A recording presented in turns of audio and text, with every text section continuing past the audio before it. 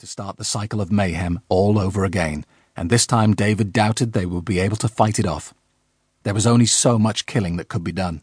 Catterick Garrison was still regrouping after the infection had decimated its numbers days earlier, and pulling itself together despite the sudden absence of all high command.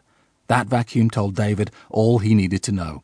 High command had known what was coming, and they had evacuated like cowards in the night, slipping away like phantoms, leaving the grunts to fend for themselves. In the end, there were a few who thought themselves important, but had been left behind to die. As it turned out, with the exception of a very select few, they were all grunts.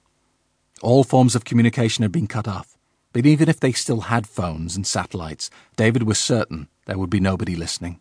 The radio still seemed to work, but the frantic transmissions they sent were met with static and silence.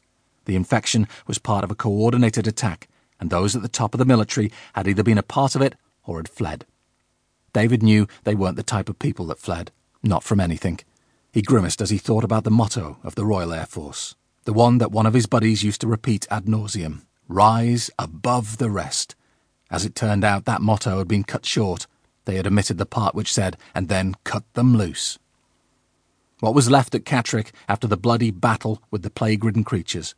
A few broken regiments that had served on active duty, a lot of trainees and some families, would still have represented a formidable force. If they could shore up their defences, they might stand a chance of putting together a retaliation that could attempt to take back North Yorkshire 1 mile at a time, to at least push the infection back. The garrison represented a safe zone, possibly the only one that remained in the UK, and it had to be maintained. The infection had to stay out. Despite the chaos and confusion within the garrison following the collapse, that was one thing everybody agreed on. That meant hypervigilance. Letting someone in, human or not, was a risk. David and Larry were just two of the snipers manning the boundary. They had orders, but also an unusual level of autonomy. This was David's call, no one else's. "Sorry, buddy," David breathed, focusing on the figure shuffling toward them. His figure found the trigger, and suddenly his scope was empty. "What the hell?" He shot a glance at Larry, brow furrowed, and got a bemused shrug in return. Returning to the scope, he swept the area where the ghostly figure had been.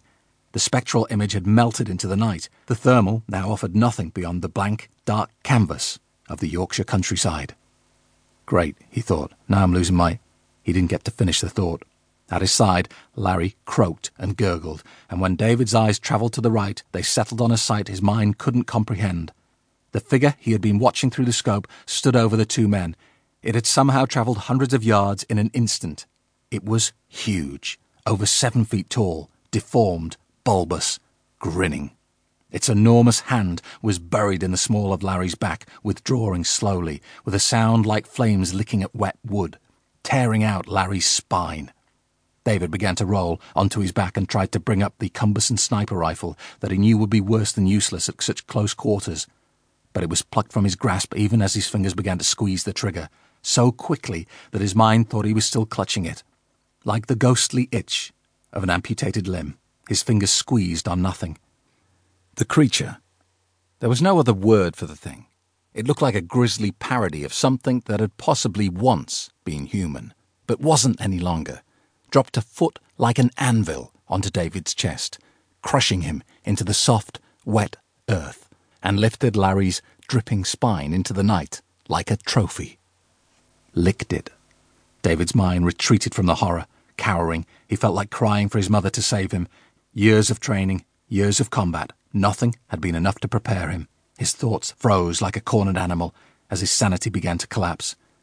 The creature dropped Larry's severed spine and looked down at him, and David saw utterly inhuman eyes, saw a dark and terrible future written into the savage gaze, and realized that all that was left now was to pray for a quick death. God didn't listen. 1. This is the end. Darren Oliver shivered a little as the thought crossed his mind. Yet it wasn't the crossing itself that caused the tremor, but the relentless cold. The truth was that Darren had been looking forward to the end for quite some time. Ever since his 60th birthday had lumbered across the horizon, something about that milestone made his bones feel old. 59 hadn't felt that way.